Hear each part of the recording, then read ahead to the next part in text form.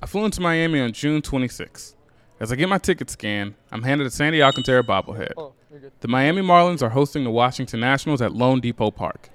I do my usual lap around the concourse and I land on the Bobblehead Museum, which is pretty cool.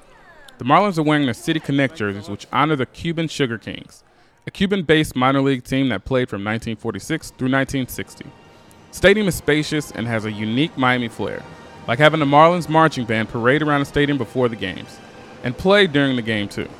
Right now the game is tied at 2. As I walk around the stadium, I meet Miami native Marlon Grant. His adult kids join him for the game, and I sit down with him for a chat. How many kids you got, sir? I have 3. 3, okay. Run me down their names and ages, please. Okay, the oldest one is Marlon Grant. He's 26. Okay. Next to him is Charles Grant. He's 22. And then Maya Grant, she's 22. Awesome. Okay, so number one, how important is the game of baseball to you? I mean, it's very important. You know, it shows, teamwork. You know, you have to work together to accomplish a win, you know. The environment is very nice, you know. And that's why it's important to me, you know. Sure. Who taught you to love the game?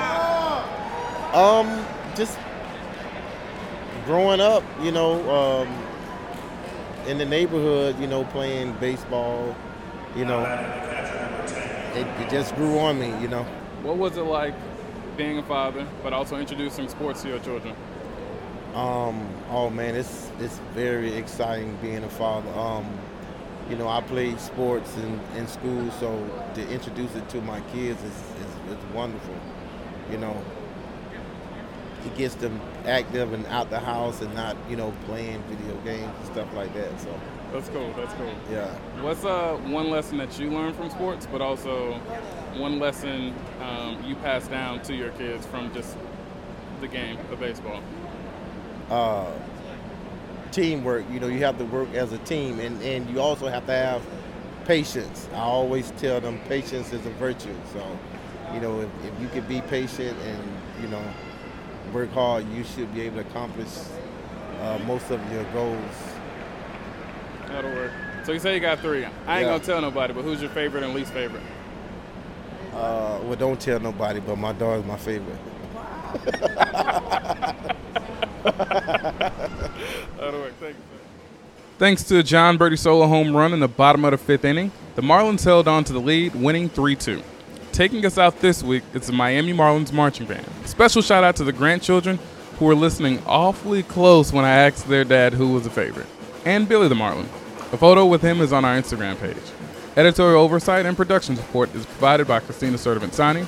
Our music is by Mark Henry Beats, and our photo is by Evan White. Be sure to follow us on Twitter at TPYMPod, on Instagram at The People You Meet Pod, and The People You Meet on Facebook. If you like this episode or any others, be sure to leave a 5-star review and tell a friend to tell a friend. Stay tuned for our next episode as I head to Tampa. Be safe, take care, and be kind to yourself and others.